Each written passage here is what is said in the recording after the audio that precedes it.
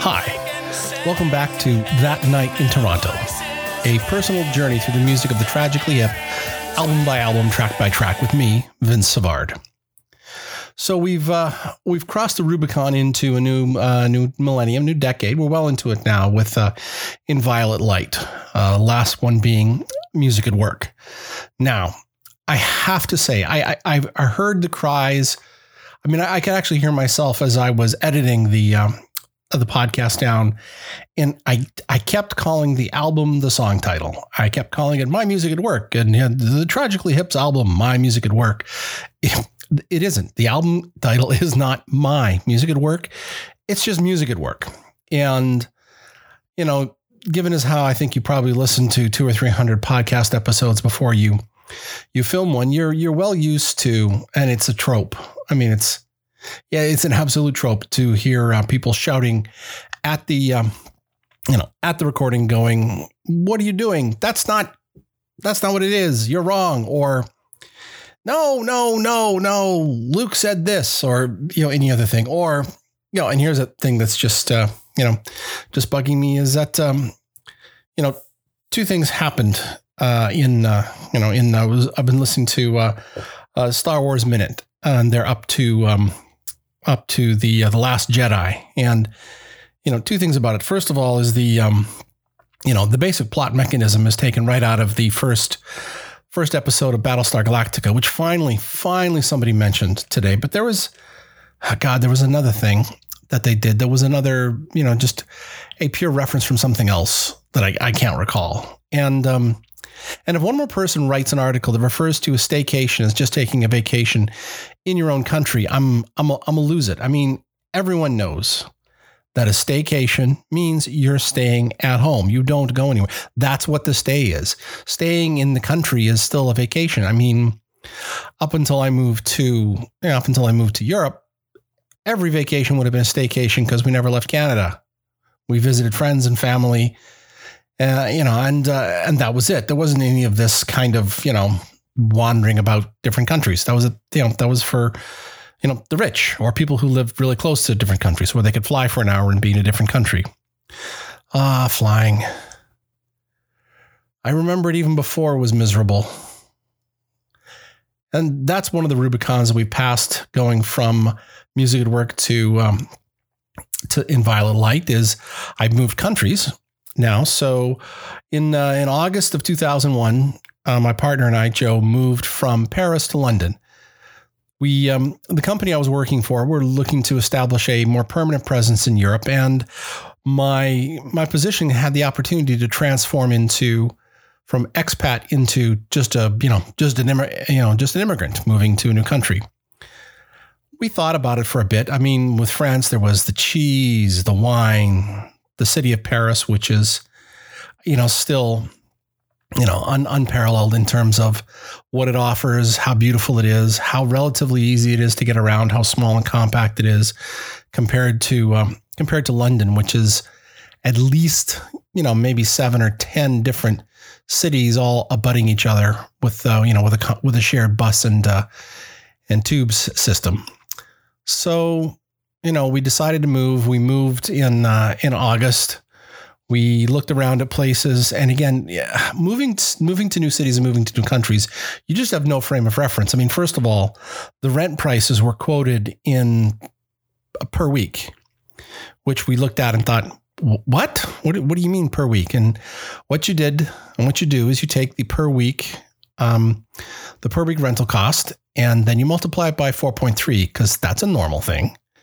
So the place we moved to was, paid more with everything here in London in terms of accommodation and that. I paid more for it than I have anytime and anywhere else. So we moved to London.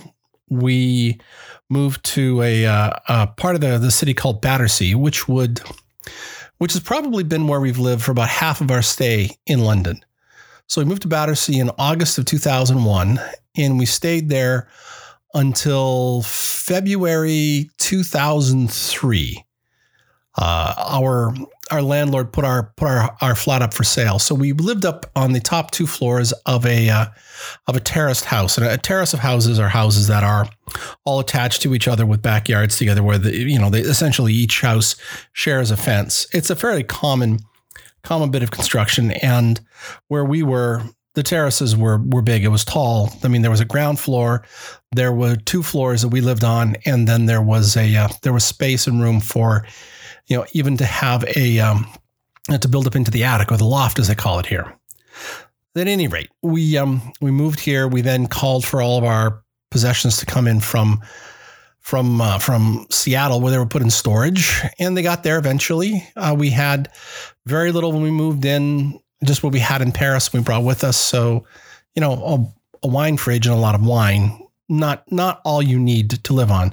So we had to rent some furniture for a few weeks until all of our stuff came from North America, and a lot of we didn't need, like, TVs, appliances, things that wouldn't work on the new current. And they eventually hung around for a few months until we finally just had somebody haul them away as scrap, because what were we going to do with them?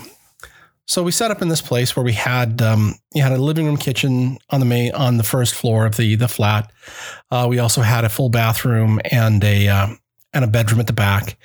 Then we had the upstairs. There was a large bathroom, the master bathroom that was converted from another bedroom. So it was a big chunk of space. There was a tub, there was a shower, there was laundry facilities. That's where the boiler was. It was a really it was an interesting design. Then there was the master bedroom.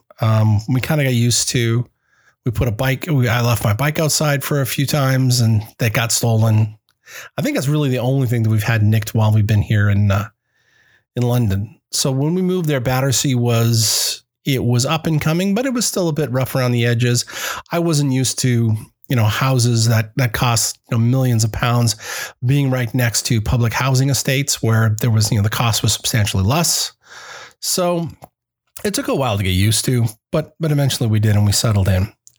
So, this was really the beginning of our residency in London, which has been going on for for getting on 20 years now.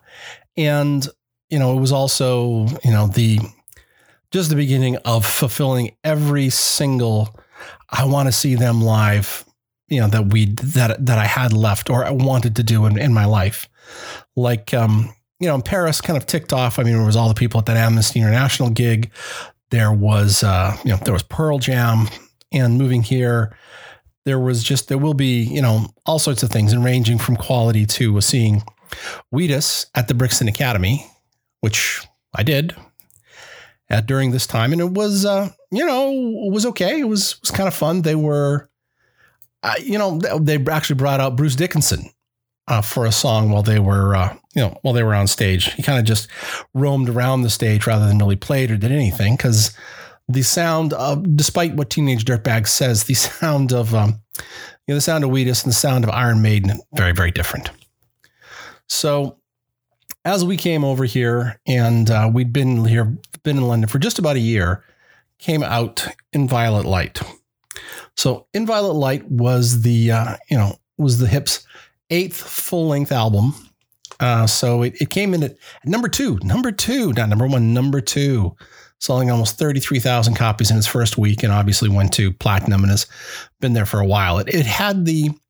We were still at the very, very early stages of internet and internet music. Like, I think in 2002, Napster still wasn't a thing yet. So we had some digital music services. I don't think the iPod hadn't launched yet, or had just launched. There was no real infrastructure yet for music. So yeah, the iPad had launched on the 23rd of October, 2001. So when it came out, it only had a FireWire connector, didn't have USB. It didn't have, iTunes was really only available on the Mac. There was the infrastructure for digital music wasn't what it is today. But when you got the album, it was packaged with a membership card for the Hip Club, an online fan club, which had 3 bonus tracks. I remember getting the CD for In Violet Light. I remember seeing the card. I then remember doing nothing else with it, because I don't know whether there were, regional restrictions or that, but it just wasn't something I ended up doing. So the album itself was produced by Hugh Padgham and Mark Verkeen, along with the Hip. So Hugh Padgham, had, I don't know that he'd worked with him before. Let me go and verify that to see if Hugh Padgham had worked. No, this was Hugh's first work with the Hip. He hadn't worked with them, before. So this was a change very much for the Hip to add a new producer. Mark Verkeen had been a guiding hand the whole time, and Hugh Padgham was an English record producer. Had a few Grammys back in the mid '80s.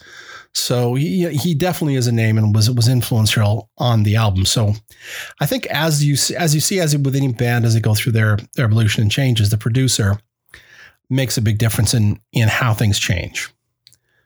So the Hip tied together with with a couple of other quintessential Canadian things, and it's funny how I kept track and kept close with the Hip, but not well. So there are a few things: the Hip, Corner Gas, the Trailer Park Boys. A little bit. It was always just a bit too.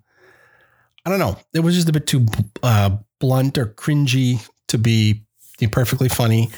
But for the music video for "It's a Good Life If You Don't Weaken" was filmed. Was filmed in Oshawa, and then the darkest one had Don Cherry and the Trailer Park Boys. So I think this was before. Well, this was certainly before Don Cherry took his slightly questionable reputation and lit it on fire with his behavior over the last couple of years. So knowing what Gord valued and felt it, if he'd have said some of these things before they collaborated on a video, it just wouldn't have happened. So In Violet Light was a shorter album, coming in at only 45 minutes rather than 51 minutes. So, 6 minutes long, 11 tracks as opposed to 14. They had been on a long tour road with Music at Work. So, it is it was a challenge to see what they'd done. But this was definitely a sign of where I listened to the album a couple of times. I mean, this was right in that awkward transition where you really couldn't carrying music about you still meant a Discman. I didn't get my first kind of portable music MP3 player. I had a little Creative Labs one that was, it was a small one. I had it so this is 2002. I probably got it about 2003, 2004. So, you didn't have music on your phone. Everything was hard to move around. My boss and my friend Nathan had I'm pretty sure he had a first generation iPod. If not a first gen, then a second gen iPod. I never had an iPod until they had the iPod Touch. So I never had a disc, the disc model. So Nathan was involved in that. And that was, it was just a bit more difficult to have music around. So I didn't always have a commute. I got to lift in with Nathan because we lived right by the same place. Well, obviously we worked at the same company. So the time and the space to have music to listen to was a bit less. Joe and I we sometimes we didn't quite always have the same taste in music. I had I did get speakers. So we're actually, we're starting to set up like a 5 speaker surround sound system. I bought a DVD player. So we're starting to build, kind of the bones of a home entertainment system while we're living there. And like with everything else, a lot of older houses, in the UK are really designed to have a wall for entertainment or for a big screen. So it took us a while to get things set up, but at any rate. So that's where I was in my life. We'll definitely talk about, after we go through the album, I want to talk a bit about an article I came across where In Violet Light had a big feature to it, and talk about the first and only concert. Maybe not the only concert my brother and I went to. We had to have done one in Grand Prairie, but certainly the one that sticks out in my mind is going to see the Hip on this tour in November of in November of 2003 it can't be right. No, not November 2002 to see the Hip play at the Shepherd's Bush Empire. We'll get to the show we'll get to the experience, and we'll get to everything else that happened in those couple of years. But first, the album. So let's talk about In Violet Light.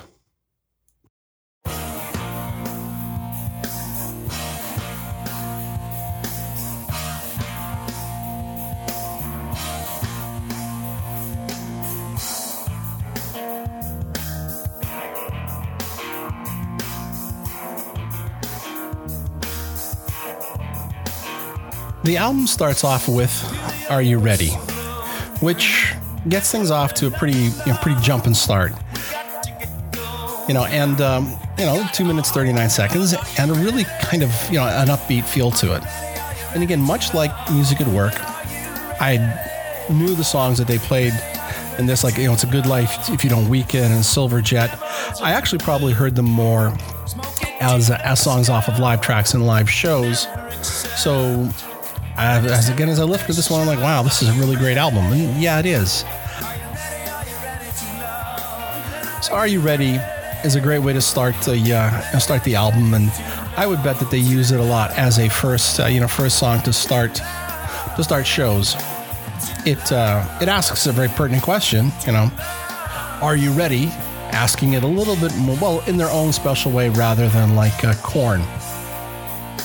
So, are you ready? Or are you ready? I guess we're ready.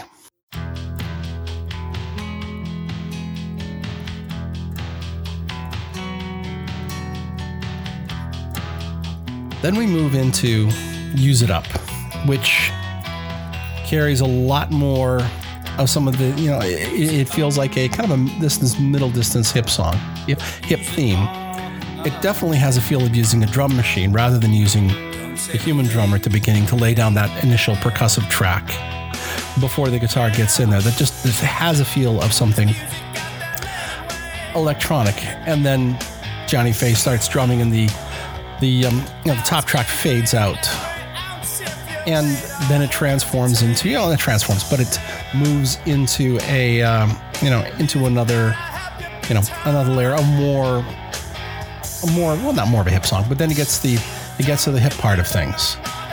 It's also interesting to see that there are, on a relatively short album, there are 4 tracks that are over 4 minutes long, a 6-minute track, and everything is 3.5 minutes or longer, with the exception of Are You Ready? Are You Ready is only 2 minutes 40. Everything else is quite a bit longer, which might explain why there's fewer tracks on the album and a shorter runtime, even though the individual songs are longer. So it goes through and plays with the plays with moving to physical drums versus a drum machine to give it a metronomic effect, and it does add a lusher layer to it. I mean, I talked about in Music at Work how it felt like the keyboards gave it more, not lush, a bit of a more depth to the feel, whereas here maybe the drum machine transitioning or going along into the live drums makes a difference. And we'll get to what seems to be becoming my usual sort of 4 songs in, how are we doing checkpoint.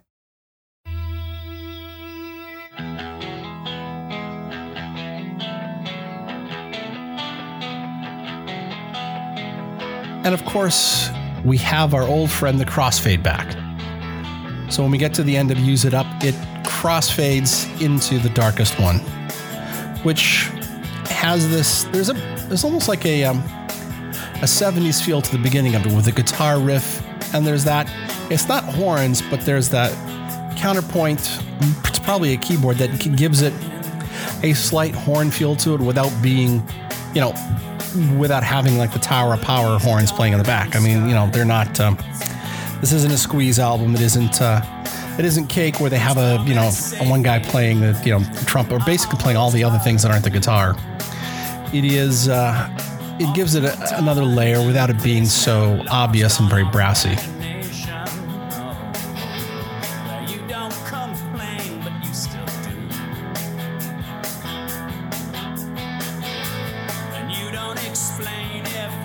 it still falls in very much into, their A-B structure. We build up to build up to where we're going from the verse into the chorus.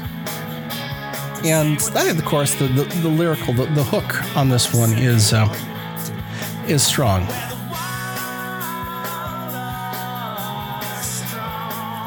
Well, the wild is strong and the strong are wild. The only thing I wish I maybe had of this is I think I kept most of them, but I've got them put away as I have the physical material to have the lyric sheet out in front of me. But I'll muddle through somehow.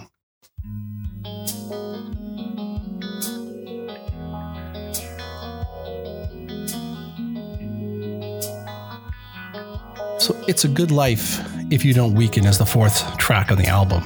And it's based on the title is from a graphic novel by a Canadian graphic artist known as Seth. It tells a story of a cartoonist named Kalo in the 1940s. I guess someone talks about the life on the road and referenced someone this credited here as a woman named Molly Lorimer, who used to say it's a good life if you don't weaken, as a reference to how you can get through life on the tour. So this one definitely brings in you almost feel the color of the album cover in this. It feels violet, like it's fading light that's, that is changing, that is hard to see.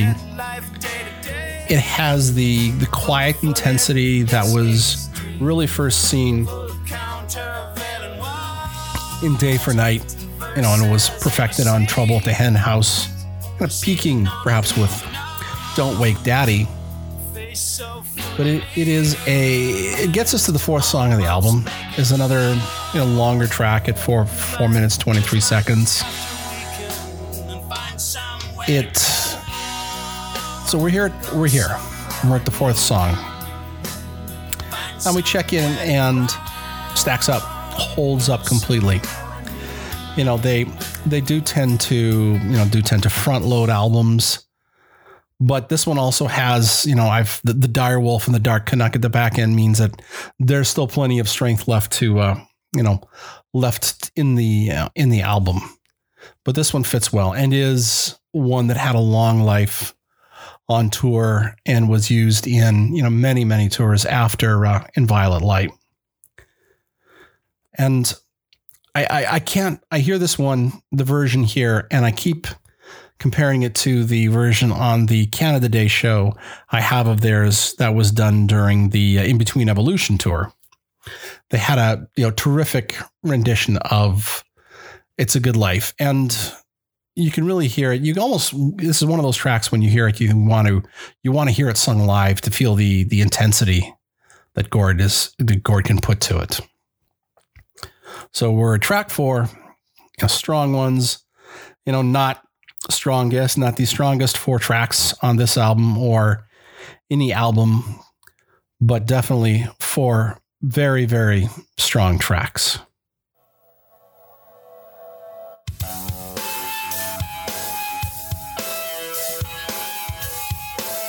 Silver Jet turns up the intensity a bit. It is a song. I have to move the mic just a bit because otherwise I keep banging on my shoulder, and I know that carries through.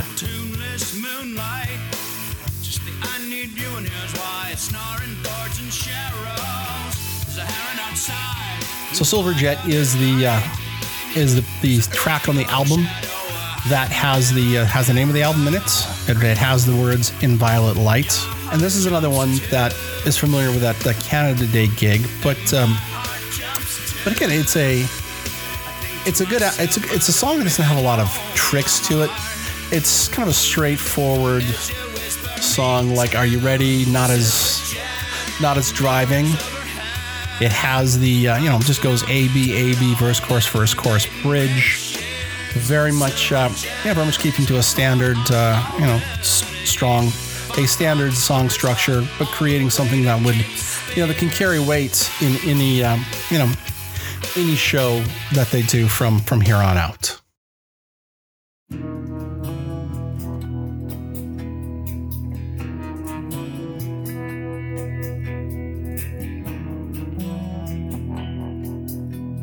So we go from Silverjet to a more acoustic song called Throwing Off Glass. Now, Throwing Off Glass was a song that they also provided to the Men with Brooms soundtrack album.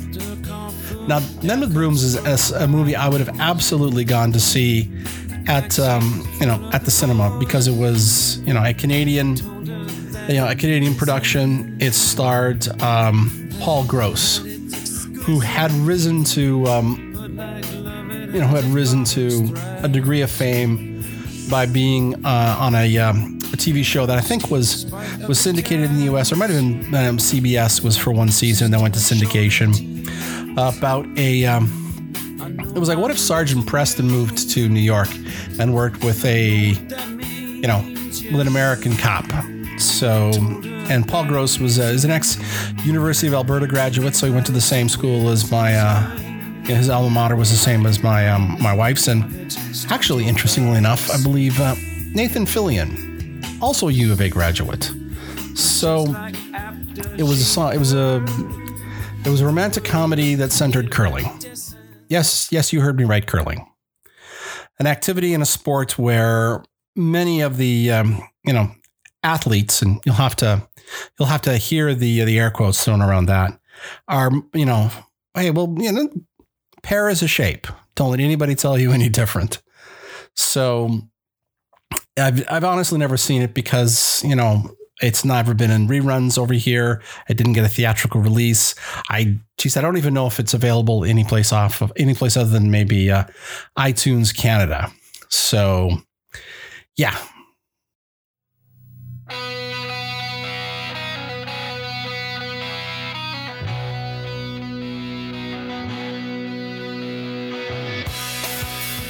All Tore Up changes the tempo and changes the volume of things drastically. We're back up to maybe the same tempo as we had for Are You Ready, starting out with a nice fuzzy guitar riff, something pretty uncomplicated. The drums jump in. We've got, it still maintains the same lush, kind of really substantial feel to it, but is probably recorded fairly live. And it's almost like they like to vary the tempo on the albums, like you would kind of mix in songs from, when you're doing a live show. Although in fairness, you really couldn't add in, you can't just put New Orleans is Sinking somewhere in every album.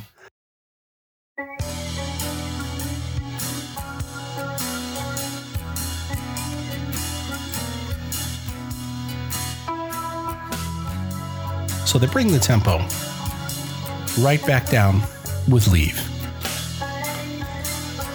We get, not a riff. We don't start out with a riff or a really big guitar lick. It's noodly, distorted, a bit echoey, and it kind of then meanders along throughout the rest of the song.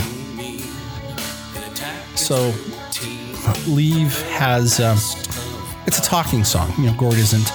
He gets to sing, farther into the end of the song, but speaks the lyrics out here more than than really sings them from the top of his lungs.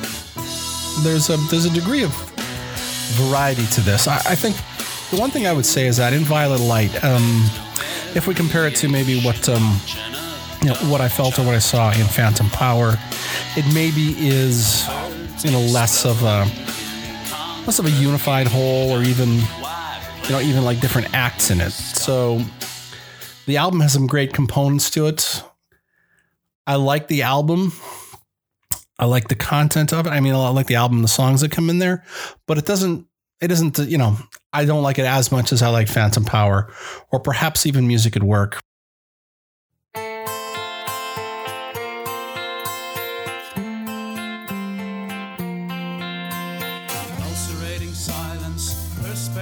So a beautiful thing is, wow. It's a terrific song, but it is absolutely IRS era REM. I mean, maybe it could be seen as late as Out of Time or Automatic for the People. But this is an absolutely, I mean, you play it next to an REM song of a similar era, of that sort of IRS or early major label era, and you get that there. That the lyrics moving along quickly. They're higher up than some of the early stuff that REM did. The lyrics aren't buried in the mix; they're more up front.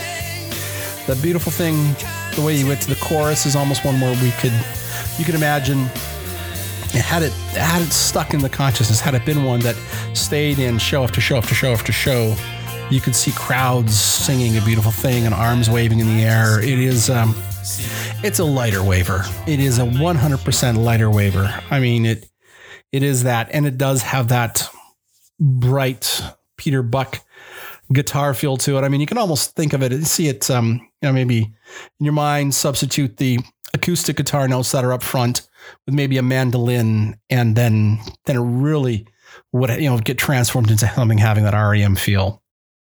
It's, again, one of my more favorite tracks on the album. I try not to say this is my favorite, because otherwise I end up sounding like Vin Diesel on the Pitch Black director's and cast commentary track, where every other scene was his favorite scene. So I want to be more discerning than that. But it is a great song. It is one of my more favorite tracks on the album.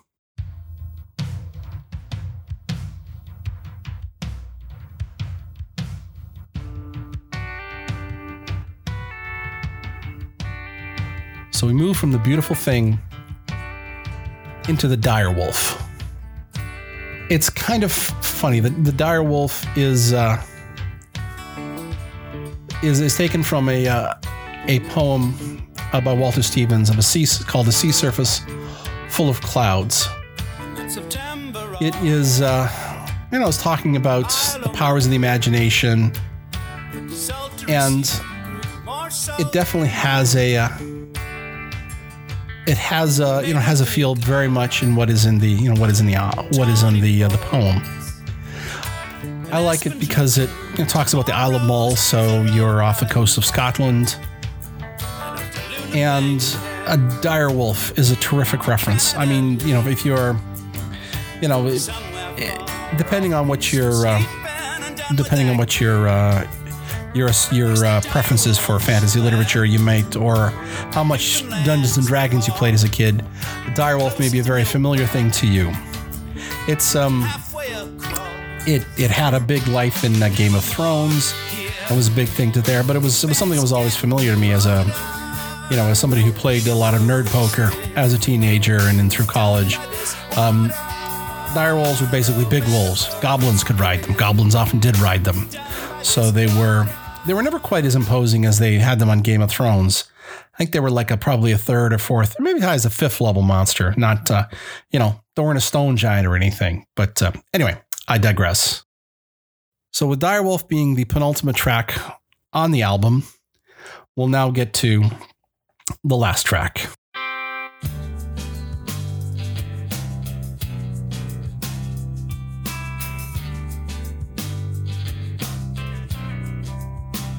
So The Dark Canuck is the longest song of the album, and it is, it is referenced. The first half of the song seems to be sung in tribute to those who served, in Canada's, kind of mixed legacy for peacekeeping. So, Canadians, William Lyon Mackenzie King, the Canadian Prime Minister who developed the concept of peacekeeping, won the Nobel Peace Prize, which seems like an interesting and a wonderful thing until you realize that, Henry Kissinger has a Nobel Peace Prize. So the song is always written from two perspectives. One is a salute to those who keep watch and keep others safe, and then turns around to be the Dark Canuck's view, looking homeward, overseas, wanting to come back home. So we get to the end of the album with the Dark Canuck. So in Violet Light, what I am having troubles finding, and I wasn't able to find it for now, and I may throw it in a bonus episode or maybe some errata, are the other 3 digital tracks that I did not get. So right now I can honestly tell you that I do not have a copy of Problem Bears, Forest Edge, or Ultra Mundane. I simply don't have anything of that around. So I've got to go track that down. And I just never did. I might not have even been aware of it at the time, or it wasn't well publicized. I think I'm trying to remember where I don't know whether I bought the album in Canada or I bought the CD as an import on Amazon. I knew it just came out and I ended up buying it. So there we are. We're 11 tracks, 45 minutes, 16 seconds. So as I said up front, a lot of things changed between the years intervening between the release of Phantom. A lot of things changed between the release of Music at Work and the release of In Violet Light. I moved to a different country, one which I still call home, still is where I live.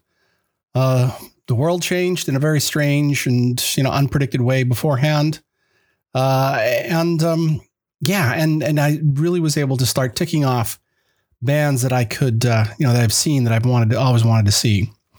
So the Hip became my favorite band to see in London. Certainly the one that I have seen the most in London. And the first show that they did in London that I saw was on the 20th of November in 2002. So it was at the Shepherd's Bush Empire. Now, London has a lot of concert venues, and they range in size and scale from, right now the O2, which is about the size of your typical, maybe a smallish to medium size NHL rink, kind of in the 16,000. There's Wembley Arena, which is smaller, but still sizable. Then there's all the outdoor venues. Concerts get played at Wembley Stadium, which is, up to 80,000 people. They get played at some of the bigger and newer football stadia here. So the Emirates, the London Stadium that was built for the Olympics, Twickenham, which is a rugby stadium, which again is is around 80,000 people. And then there's all these other places around, fields like at the Reading Festival or Glastonbury. So it is home of the big venue for sure. Also, there are these kind of, London in particular has these sort of selection of maybe 1,500 up to 3,000 seat venues that are or were maybe theaters, but have now been converted to concert venues. If they have multiple floors, there'll basically be a standing area, bars around side, an area where they can put the mixing and lighting desk, then a proscenium stage where the band would play. And one of the biggest examples of that is the Brixton Academy, which is, where I've seen Wheatus, the Prophets of Rage, Cypress Hill, and a number of other groups play. Then they kind of scale down, and depending on where you go, they get a little bit smaller. So the Shepherd's Bush Empire is modeled in the same way, where there's a downstairs with a floor, areas underneath, and at least two, maybe two levels of balcony, and then a proscenium stage. So on the 20th, I took my brother, who was over visiting from Canada. We weren't going to be going home for Christmas or back to Canada for Christmas that year because we'd bought an apartment and we're trying to avoid the expense of going home. So we went to go see them on the 20th, and it was amazing. You are talking Shepherd's Bush Empire, probably no more than 3,000, 3,500. Great venue, good sound.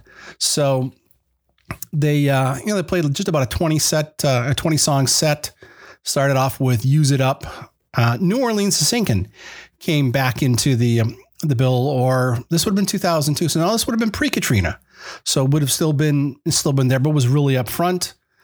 Chagrin Falls and Nautical Disaster were there. Lots of stuff from Trouble to Hen House, along with In Violet Light. Phantom Power obviously making a good appearance. No Bob Cajun. which you think about it now. I mean, Wheat Kings, yep, but no Bob Cajun. But they would really have a song with no Bob Cajun. I guess they did this one.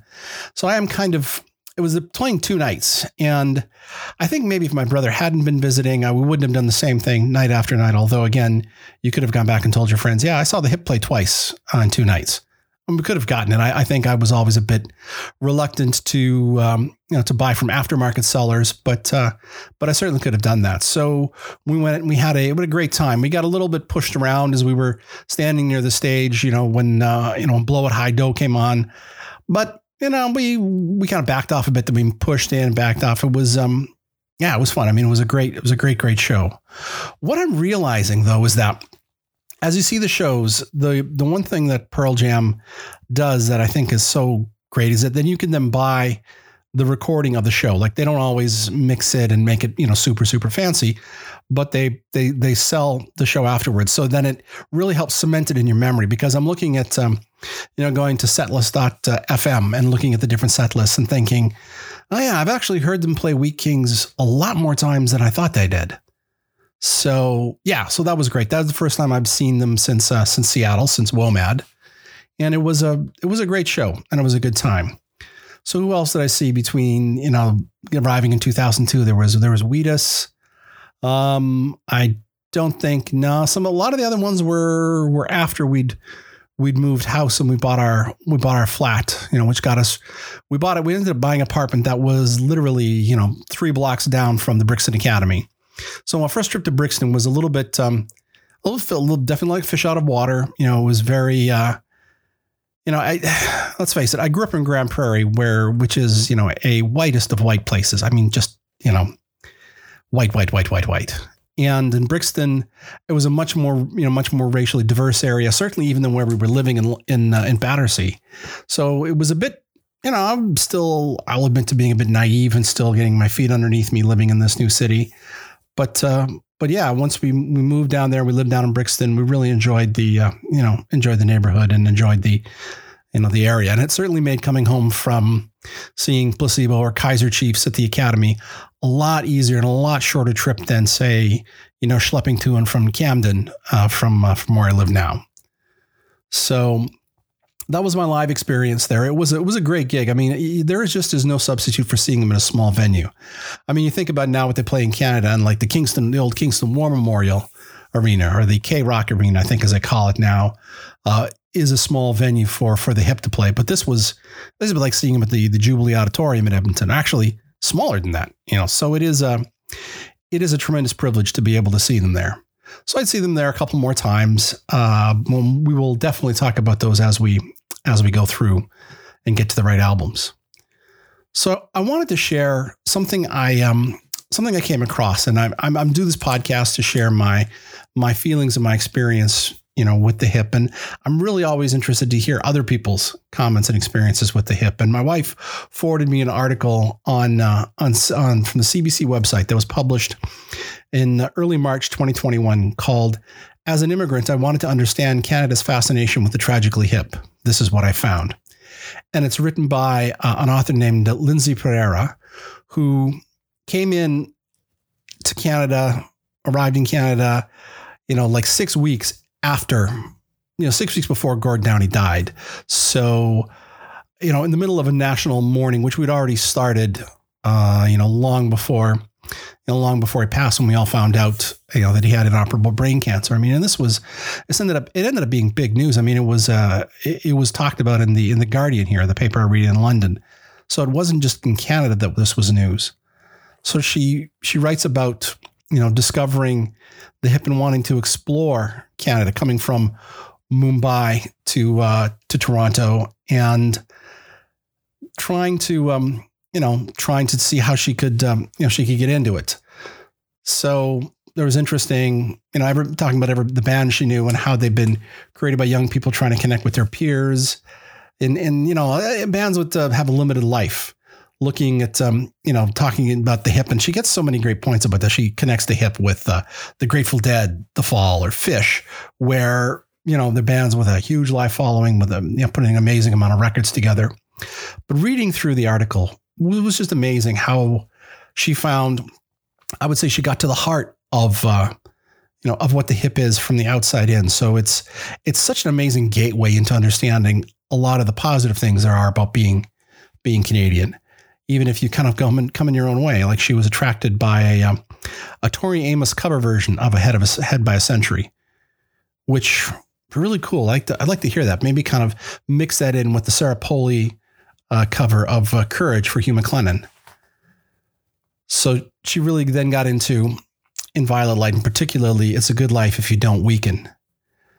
So she was actually familiar with the book, with the graphic novel, as opposed to the song, but drew in and got to love the song and all the references. And it was amazing reading through it and reading through how much her experience became to not mirror my own, but have the same sort of threads about the hip being an anchor to Canada, being a way into, part of the Canadian people.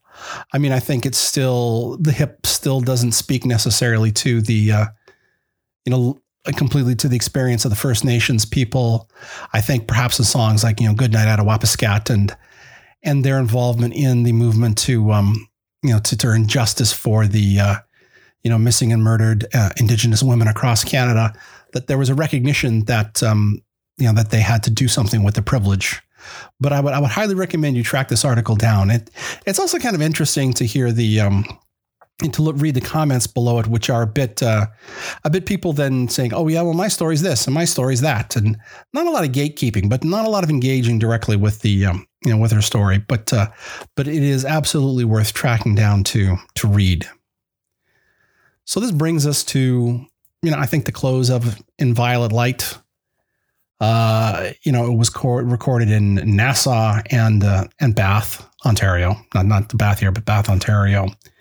And, began kind of a pattern of maybe 2 to 3 years in between albums where they would just tour the shit out of the album, which is, terrific for them. It brought them here a number of times and it was something that I tremendously enjoyed. So the next one up is, In Between Evolution. So that will be, there'll be another one that I'm not as familiar with from the album, but we'll then talk about, a live, what a live recording can mean to you and what it can bring to you, even if you weren't necessarily there on the day. So we'll see you I'm going to just say 2 to 3 weeks, and I'm just going to pretend that this is coming out on time. I don't even know what on time is. I'm not committed to doing this other than to, for the people that do read, do listen, and to myself. So I'll keep going, but I guess I'll do it when I can. So thanks very much, and we'll talk to you in a couple of weeks. You've been listening to That Night in Toronto, a personal journey through the music of the tragically hip. Hosted by me, Vince Savard. Written, produced, and engineered by me, Vince Savard. You can reach me on social media at TNITpod on Twitter, or you can also email me at tnitpod@gmail.com. Thanks very much, and we'll talk to you in a couple of weeks.